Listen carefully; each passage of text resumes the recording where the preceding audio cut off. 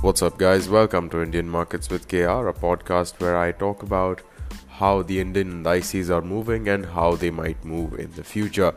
I also talk about a few stocks and my trades. Glad to see you here, and let's get started.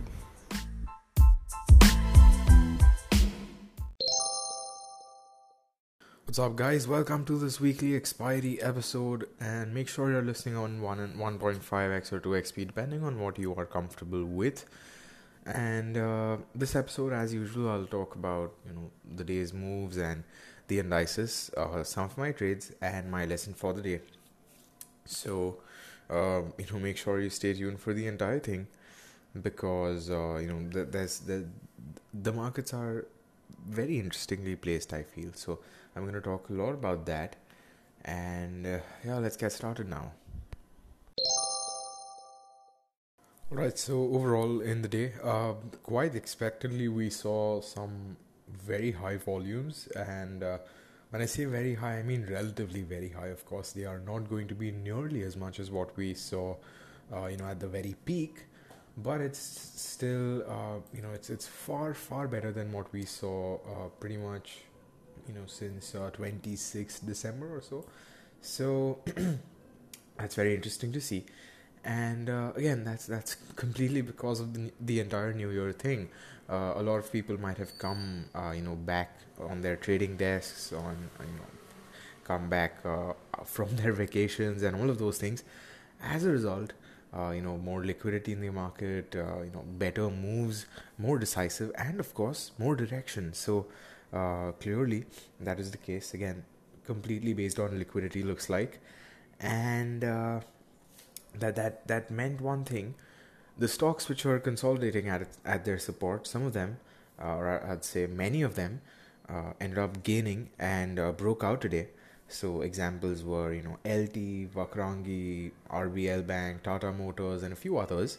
And stocks which were already had done reasonably well, already had pretty much made whatever move they had to make, ended up retracing for a bit. If you're wondering what that extremely loud annoying noise was, that was a kid's tricycle just going past on the road next to the window, so sorry for that. But the stocks which had already done great, such as Godrej Properties, 3M, they were already at somewhat of a resistance zone, and then they end up retracing by a bit today. So that might mean that people sort of rode the wave on those stocks and then decided to reinvest that money into the more consolidated and support stocks which had support. So that might be the case for that. And yeah, overall, very fairly standard day. I'd say definitely not that extremely weird and very slow, lack of grip kind of market that we were seeing in the past. So yeah, that's a good thing, definitely. And I do have a feeling that this might just pave the way for tomorrow's day, but we'll get more in depth into that in the next segment, which is the indices. Alright, so very strong day for the indices. Nifty was at 12,282 closing.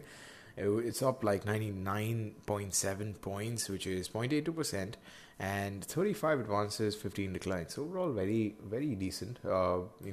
Obviously we've seen better ratios, but clearly this is honestly a very good ratio considering that these past few days have not been the best. So decent ratio for Nifty.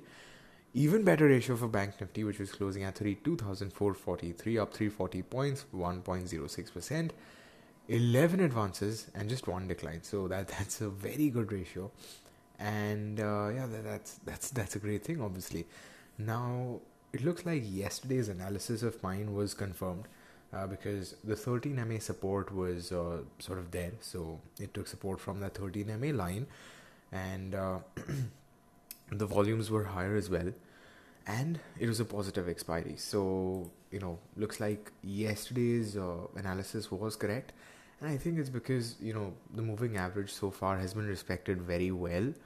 And especially if you look at the historical data on both the weekly chart as well as the daily chart, it does end up sort of respecting the daily chart somewhat. Also, as I said, the global markets play a lot of role. So you can just look at the global markets and you'll see whether they have more of a positive, positive sort of mood, or is it more of a negative mood. So you should probably just look at that. If you are, again, this is if you are, trying to analyze all of this by yourself, which I do recommend doing a lot, because that is literally the only way you're going to learn. And yeah, so intraday moves, how I went long, and again, you'll obviously learn more about this in the my stocks and my trade segment.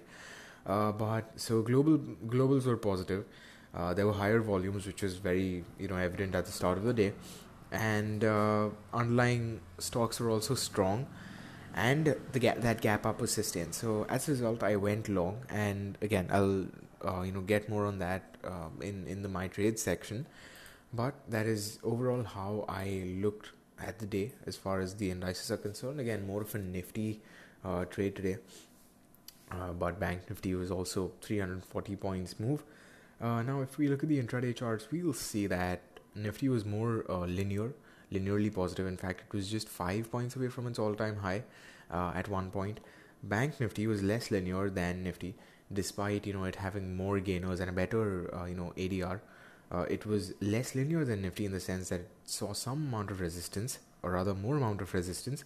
But still, it's like 200 points away from its all-time high and still doing pretty strong.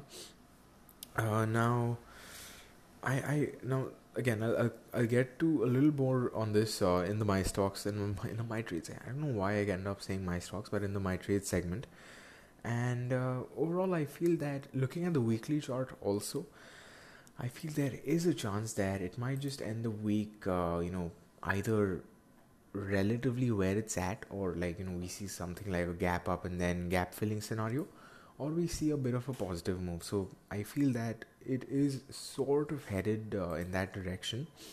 Now, looking at the ATR, so this is the range of how much it moves.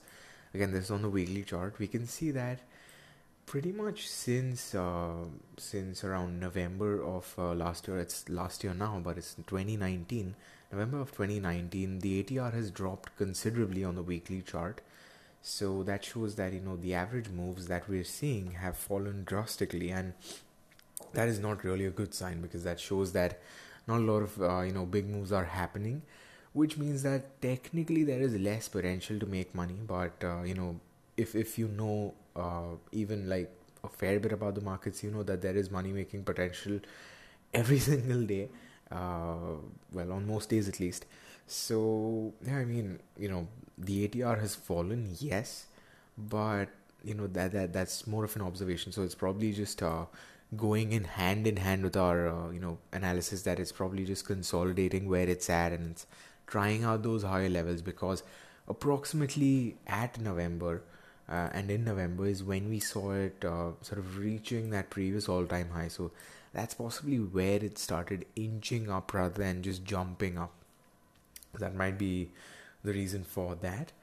And yeah, overall, tomorrow is it's probably gonna be like a gap up, and then a negative day, or it's probably gonna be a positive day, is what my reading is. Again, it can be either, because on the weekly chart it does not look as promising as it normally would. So yeah, and it is at that all-time high level, so that chance is always there. So yeah, let's see how it goes, and let's move to my trades now. So my trades for the day consisted of two nifty calls, and the reason why I'm saying two is because if you remember, I carried over one of the calls from yesterday, and this was a bit of a risky move. A lot of people might say. In fact, I had sort of explained why I'm not too worried about that in yesterday's episode. With all of the option shorting versus longing debate that's happening. So I had carried forward that call, and seeing that it held the gap up opening, I added another call, and then I ended up trailing it to approximately till the option price pretty much doubled. So from 30 to one I exited at 69, and the other I exited at like 63 or something. So that is what I saw with Nifty. Again, that's like, I don't know, 100% ROI or something. That's what I saw with Nifty. The next trade that I took was Nifty Future, and again, this was a positive trade as well. In fact, it was negative briefly, but then my analysis was pretty. I was pretty confident in my analysis because literally every single indicator that I look at, every single sort of hint that I look for, was pointing towards a positive expiry. So I, held on to that, and then I ended up longing a Nifty future as well. And it took a bit of time, but then linear growth was there, so I ended up exiting at I think it was at 326 or 328 or something like that. So the markets did move like 10 points after that, but that's fine. Even for the call, the markets ended up moving, I think it was 10 or 15 points more after I exited. But again, I just wanted to guarantee my profits, and it was a modest amount. It was more than a modest amount. So, I'm very satisfied with that. In fact, it's one of those rare times when even when I look back, I'm like, yeah, that's fine. That was a good decision instead of waiting it out. Because had I waited it out, there was a good chance that it might just sort of slip down, and I'd end up losing even that much. So ended up with a modest gain and a guaranteed modest gain. So this was like at 12:30 or something. So the rest of the day was pretty chilled out. I could just look for other trades, monitor other positions, rather than worry about, hey, where is Nifty heading constantly. So that's also a good thing. The advantage of sort of exiting slightly early and guaranteeing your profits. And yeah, those were the trades for today. And let's move to the lesson now. So my lesson for today is one that I'd mentioned earlier as well, but I felt this is extremely appropriate today because it's just that important according to me, and a lot of the times that I've traded this way, I've ended up in the green, or in a position that does eventually end up becoming in the green. So and that is kind of trade blindly. I mean, it sounds very odd, but then the thing is, a lot of times we end up overanalyzing, and this is a problem that I suffer from very, very frequently. That I end up reading too much in the markets that hey, this indicator is saying that, but on this time frame it's saying something completely different. So it's something which ends up biting me in the back, and as a result, when you're trading, if you're confident about your analysis, again, this is only if you've actually done your homework, which thankfully nowadays I'm doing. So if you're confident in your analysis, then look at what the markets are like on the days open. Look at how they are like when you're taking the trade, and just do an all systems check.